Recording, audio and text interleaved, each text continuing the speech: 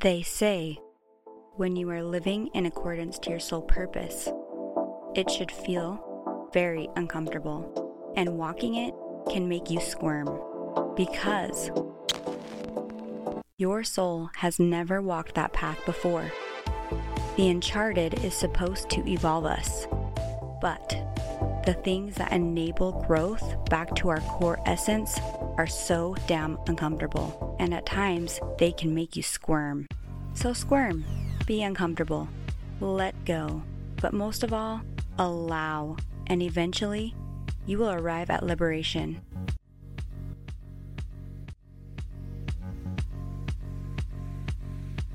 I've been very much focused on this episode, and I'm really excited to share it. It's been in progress, in production, in editing at this apartment of a girl that produces and edits by herself. Yeah, what I'm trying to say, one-man band here. So I have been so focused. This is an interview with one of my beloved people, and if you've come back to this podcast, you are into this kind of stuff. So we're discussing a lot of juicy stuff, a lot of juice, maybe too much juice for some people. Might be a little too juicy, you know? So proceed with caution.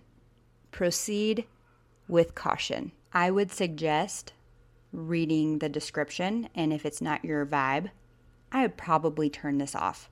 So now, get ready for the juicy, juicy scoopy scoop.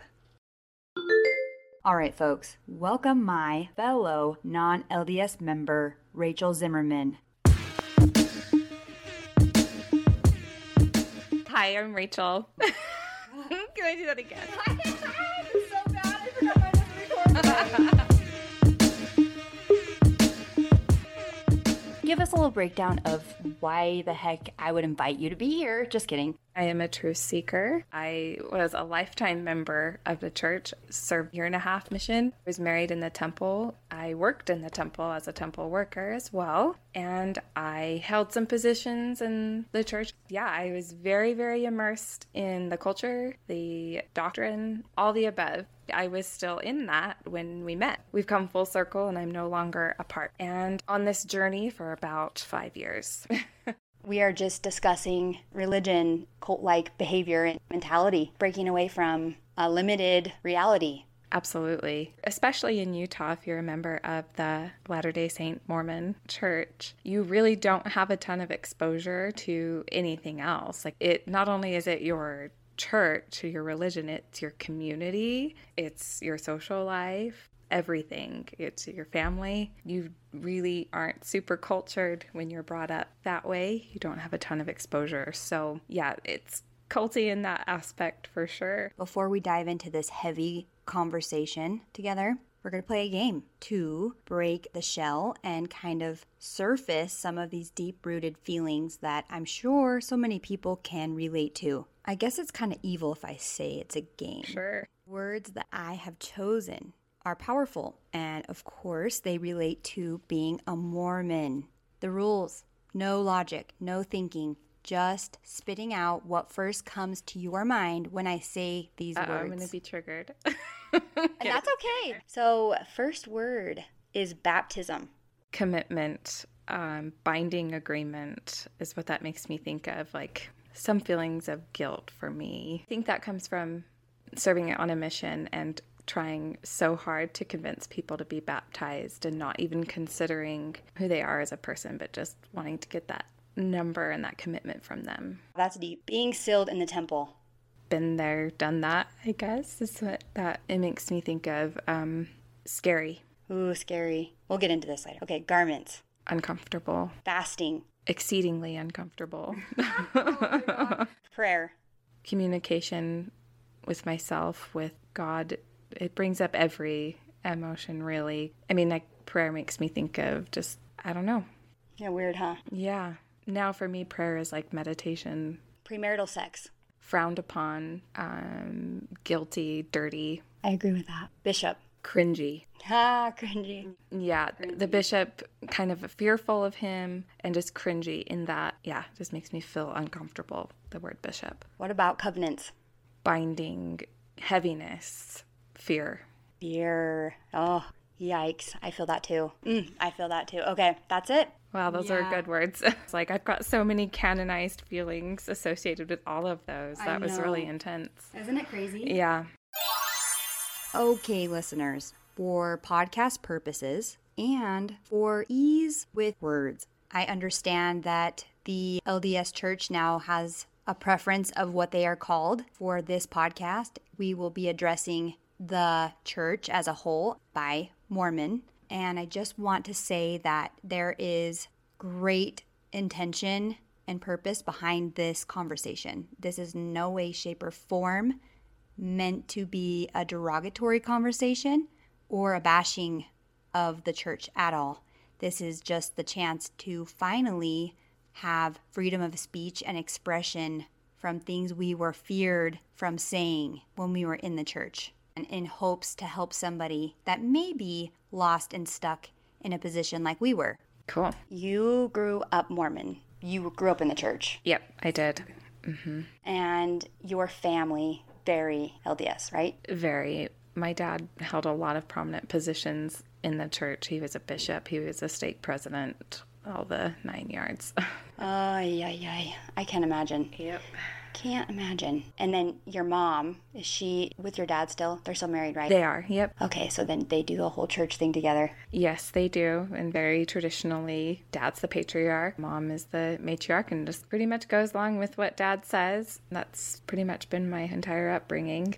Wow. See, I can't relate in the way of having a family structure and being Mormon. Mine was like broken, fractured, totally frowned upon upbringing in the church, back where divorce was totally not a thing. Yeah, and I can say this as somebody who was active until 5 years ago. It was ingrained in me that a family situation, like a divorced family, that there must have been something really wrong in that family, and that we're to feel really sorry for them. That type of response doesn't allow to really get to know people. You just assume that person is broken because their family was broken, when in reality there's a good chance that divorce sometimes was the best thing, but we don't allow to consider all the circumstances. It's just interesting being the one that grew up fractured, and then you kind of embody this judgment that you feel that other people project. You feel that, especially being sensitive, but I embodied being broken. Looking back, aside from feeling victimized from those feelings, it's just so interesting where we ever picked up that mentality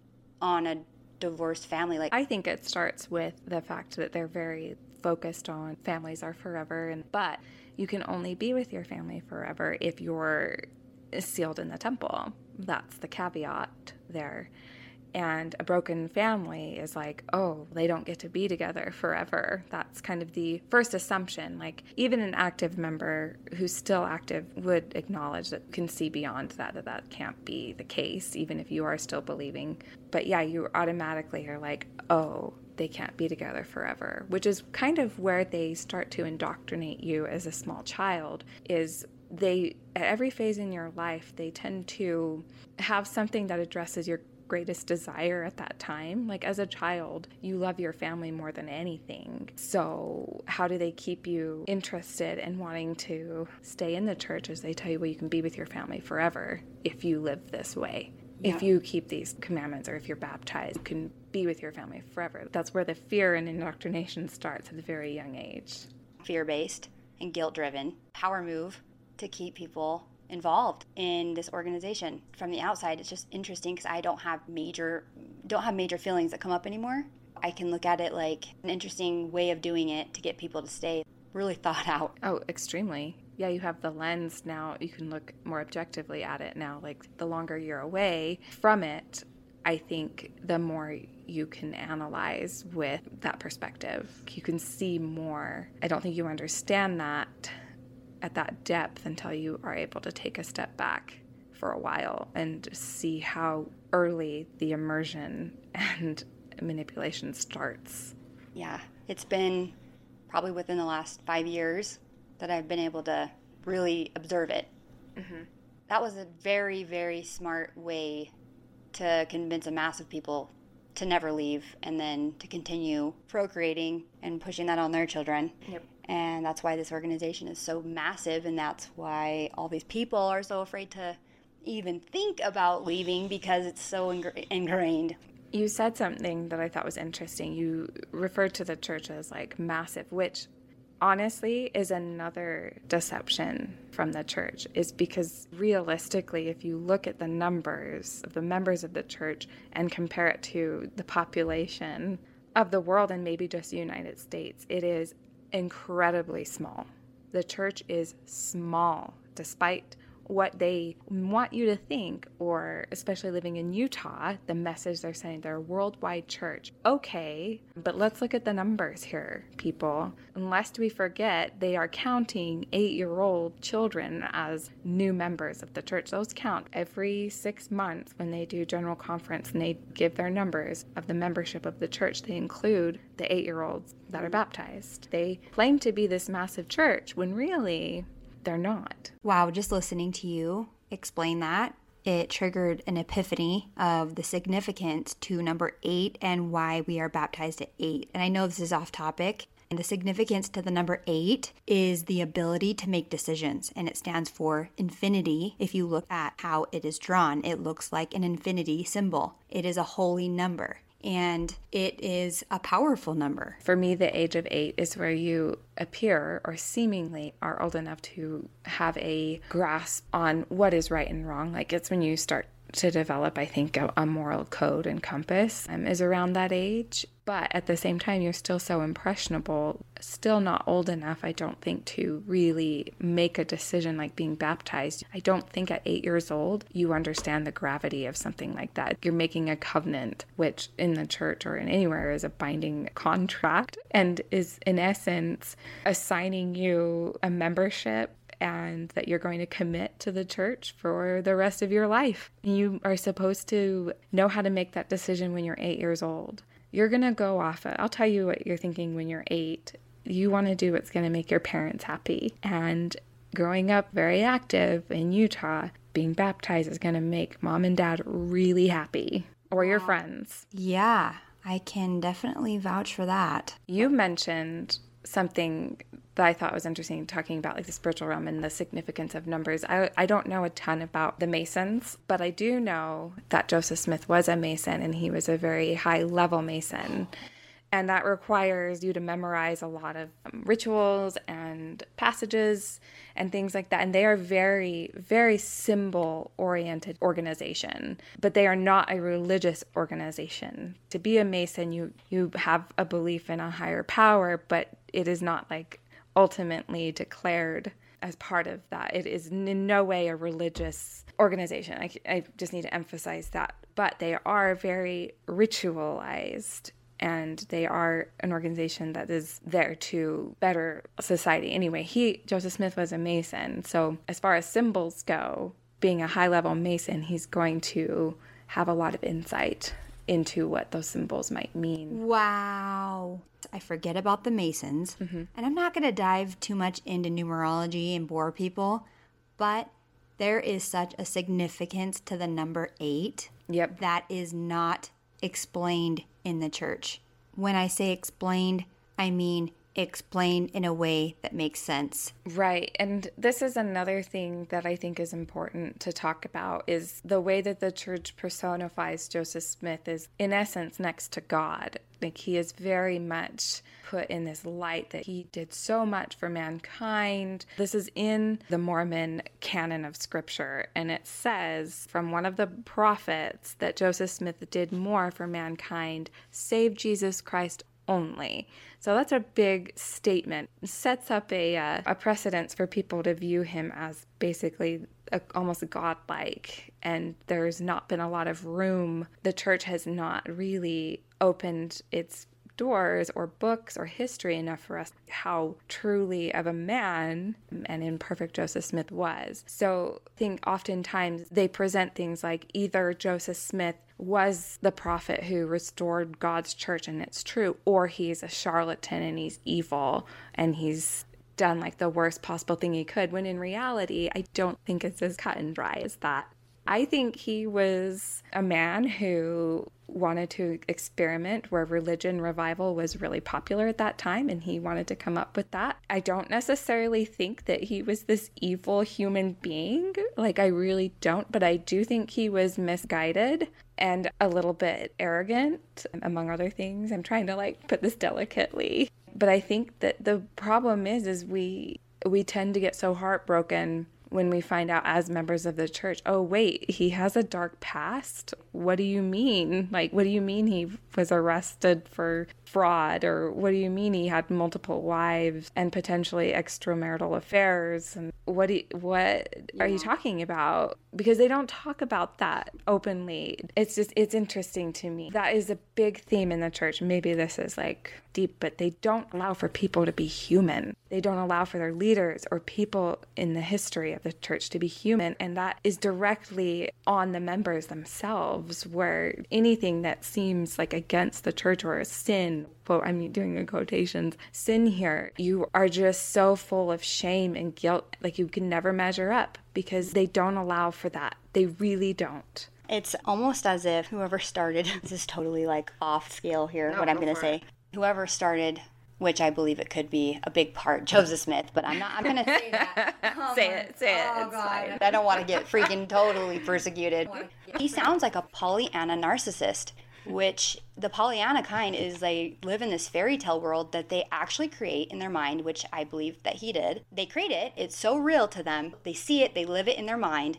And then they teach it to other people, which then breeds more of these narcissists who now see this reality. Propaganda with the pictures and imagery and all the emotional plays that they use on you when you're young. Yep. You do create this reality that you can physically see. This is a fairy world created that is not actually real. No one can live up to that. Right. And the culture, again, like it breeds these narcissists because they aren't exposed to things that a lot of people are outside of the church in Utah, because you're taught at the very beginning that this is the only true church and that you are the superior people and that everybody needs to have this. Like if you're growing up that way, being taught that, there are going to be people who are fragile mentally at a young age who are going to turn in, not you, but like these people, right, speaking to narcissists, that's what's going to feed that belief. Like if they're fragile like that and they're susceptible to that mental illness, we'll call it. I don't know if you want to call it that, but I think it breeds narcissists because it appeals to people with that proclivity, because they're ultimately, it's like, you're better than you know, right? It takes a lot of courage to leave an organization, a community, a lifestyle past the age of 30, which you specifically have done. You have done this. I just need a moment to tell you how amazing you are for being so courageous and brave, seeking the truth for yourself, pulling up your bootstraps and taking on the knowing of possibly being ousted by everything you've known. Yes. That was my experience, exactly. I never really doubted what I believed in. It was always just a part of who I was. It was who I was, let's be honest here. I let the church really define my worth as a human being and as a woman, and I only felt like I was valuable or smart or desirable if I was keeping all of God's commandments. You know, I had my first kind of big hesitancy. I've had other moments, but my biggest one is I experienced a very, I won't go into detail, but a very traumatic life altering experience a few years ago. Gosh, probably over 10 years now. But I did everything that I was taught would help things be better and get better for me. And I did all of the things. I prayed that I would at least feel a feeling of comfort, very humbly. And I dare say that is the lowest of the low, and I felt nothing. Whoa. And that was my first kind of awakening. I was like, wait a minute, this doesn't work the way that I've been taught. So I started to kind of think outside of that box, and I approached God in a very different way, and things started to change. Wow. For me. And then that just opened the floodgates of, okay, well, what else? Because that's the foundation right there. Wow. Is this church is my connection to God. And the only way so when that was called into question, which for me it was, I started to doubt everything else.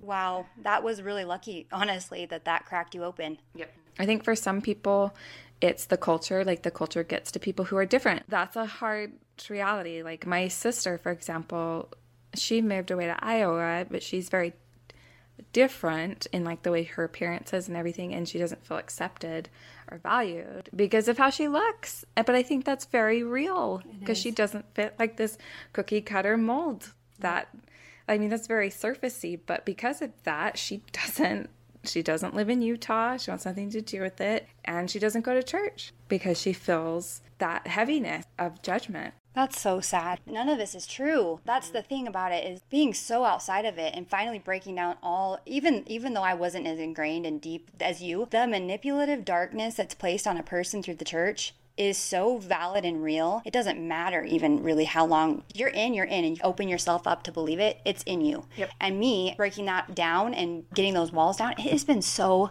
hard. It really does affect your psyche. Oh, yeah. And the way you view yourself, because I felt the same way. So you were the bad influence, or you were this person. You weren't the girl who plays the piano and gives her testimony every Sunday and goes to BYU. Like, which is what it's this weird cultural phenomenon. I dare say, having served a mission, and I've lived in other states, that is very unique to Utah, that aspect of Mormonism. I would say, like, somebody might come back and say, no, it's everywhere, at least in the Western states where the Latter-day Saints are more popular. Right. So I want to get back to the trauma, that like rock bottom, that time you went through pretty much hell. Did you find that feeling, the connection that you were looking for with Source? And to add to that, what is your connection with Source outside of the church? And how does that differ from kind of the way that you were taught to feel within the church, that connection with God? That's a good question. And that's hard to say because I do feel like I did have happy moments that I felt like were spiritual while I was a member of the church. However, looking at it, so I believe in a greater truth, in that there is an ultimate good, and that is to love each other. I think the ultimate purpose of us all is to really help each other live our best lives. Like, it's kind of like a nuanced way of saying it, but I would say the most real spiritual feelings I've had have been outside the church because I was able to feel them as my authentic self. I wasn't feeling them as a prescription, if that makes sense. I wasn't seeking it out necessarily. I had some really strong spiritual experiences outside of the church and things that I felt like were coming from a higher power or whatever it may be, when I was doing something that really made me happy. That's when I felt it. It had nothing to do with the faith or the church or God, to be honest. Right. No, that makes sense. I understand. I hope that answers your question. It does, because it's so weird because when I even ask myself that question, I feel icky to even tap into trying to remember. If I ever felt that in the church, it makes me instantly feel really gross. Yeah. This really gross feeling, and I don't know why, but it's something that just immediately answers my question, is that it was all manipulative and limiting on what you could experience. When you put all these judgments and limitations and guilt around the way you should be and feel, you'll never be able to reach your full capacity of love and light in that box that you have to put yourself in a church, any kind of church. I 100% agree with you. 100%, because the church is the opposite of authenticity. It is the opposite of truly getting to know who you are, because it wants to change you to be something you're not. Yeah. Truly, for me anyway, and there might be people in the church who feel very differently, that this is their purpose. Whatever, if you find fulfillment, good for you, but I ultimately feel like there's so much more. Yeah. It is very limiting, like you said. True spirituality and joy comes when you are allowed to explore yourself and your interests and your desires and maybe your fears. And when you do muddy the water, that's when you can have an ethical code, you can have morals, and you can find your spirituality, what you believe in. And that has to come independent, for me at least, independent of something that you've been taught since you were a baby. I 100% agree with you. Even when you have a good upbringing and maybe your foundation was good, you had a great family, it's not necessarily something that your authentic self chose. You were just placed in a good situation. And so in order to grow and have that depth of yourself in life, to experience that relationship with Source, to have that depth, you have to do the uncomfortable. You have to question things. I can't speak for everybody, but I would get so afraid of people who presented information about the church history or about the doctrine that was questionable and potentially not true. I would get so, nope, not going to hear it. Nope, that's not true. You're just misguided. It's just kind of ridiculous. It is so, I can't even come up with the words how frustrated this makes me feel. Frustrated. I just had a thought, an observation come to me. And I think why this affects you specifically so much is you are a very spiritually in tune person. You're very self-aware. You're aware of emotions, energy. And I think it frustrates you so much because the church, the LDS Church, Mormon Church, preys on that, their energy. And I think that's for probably your soul ultimately, is to see that people aren't free to really tap into their higher selves. And I can see why that frustrates you so much and is so you just want to shake people, because everything is faith and emotion based. But especially talking specifically to people growing up in the churches, you are taught to feel a certain way, so specifically. So you can't even feel for yourself. They really don't allow you to explore that. I probably shouldn't be so frustrated. Nailed it on the head. Okay, before I let you off the hook, what has been one of your biggest trials post leaving the church? Having been so faithful in the church, I was led to believe, okay, families are forever. We live after this life. Even your animals, you can be with your animals forever. Okay, that's great. That's a nice, warm feeling. But I do think that can be detrimental because it doesn't really prepare you to experience grief. I have problems with that now because I have my dog and he's my whole world. He's my little soulmate. Knowing what I know now, the thought of losing him is absolutely terrifying because I no longer can trust or know that, okay, I'll get to see my dog again, because I don't know if that's true, but I'm not prepared to deal with that grief because of how I was raised. I was raised you're going to be sad, but you'll see them again. Whereas now it's there's a good chance that that's not the case. I don't know how to properly grieve. I have no foundation in how to deal with something that hard. Very, very difficult for me. How I was raised, I have no idea how to process that kind of grief. That makes me sad. Yeah, that makes me sad. That's one of those residual effects. I have goosebumps all over my body. That is reaching a lot of people. Yeah. I have goosebumps on my face. That doesn't happen unless that's some serious shit. I used to feel that way too when I left the church. For me, and from what I've observed, is it's one of the first awakenings that people have leaving the church. Yep. It's an awakening of, I have no tools in my toolbox that are personal to me, authentic, on how I'm going to navigate grief and emotion. It is one of the most beautiful stages of meeting the true, authentic higher self. That is when you get to find your inner light. That's when the inner journey really starts. And it's beautiful. It's frightening because the ego makes it frightening. But this is where you get to seek out that inner light that's personal to you. Yep. Does it make you feel like that you want to dive deeper into what is true, or does it just kind of shut you down? No, it does.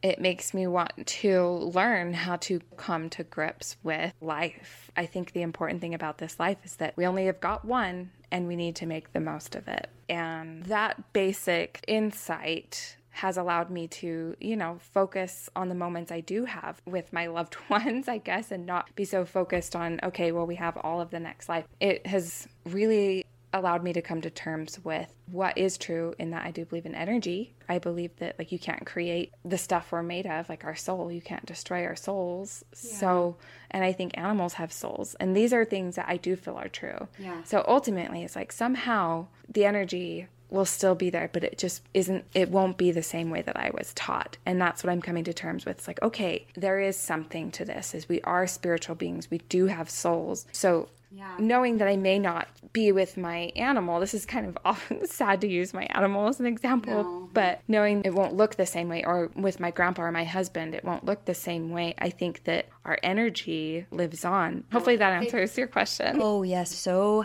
thankful for your vulnerability. You are such an inspiration for the steps you have taken in your life to break away from you that you were told that you were. It takes a whole lot of guts for a human being to do that. So many people need to see that it's possible. And so you are an inspiration. So I'm proud of you, and I can't wait to see you further transform. Friends and listeners out there, thank you for tuning in to this episode and listening to all of the culty conversation. Thank you to my awesome guest, Rachel Zimmerman, for being here and sharing her beautiful words. I hope you guys enjoyed. Catch you next time.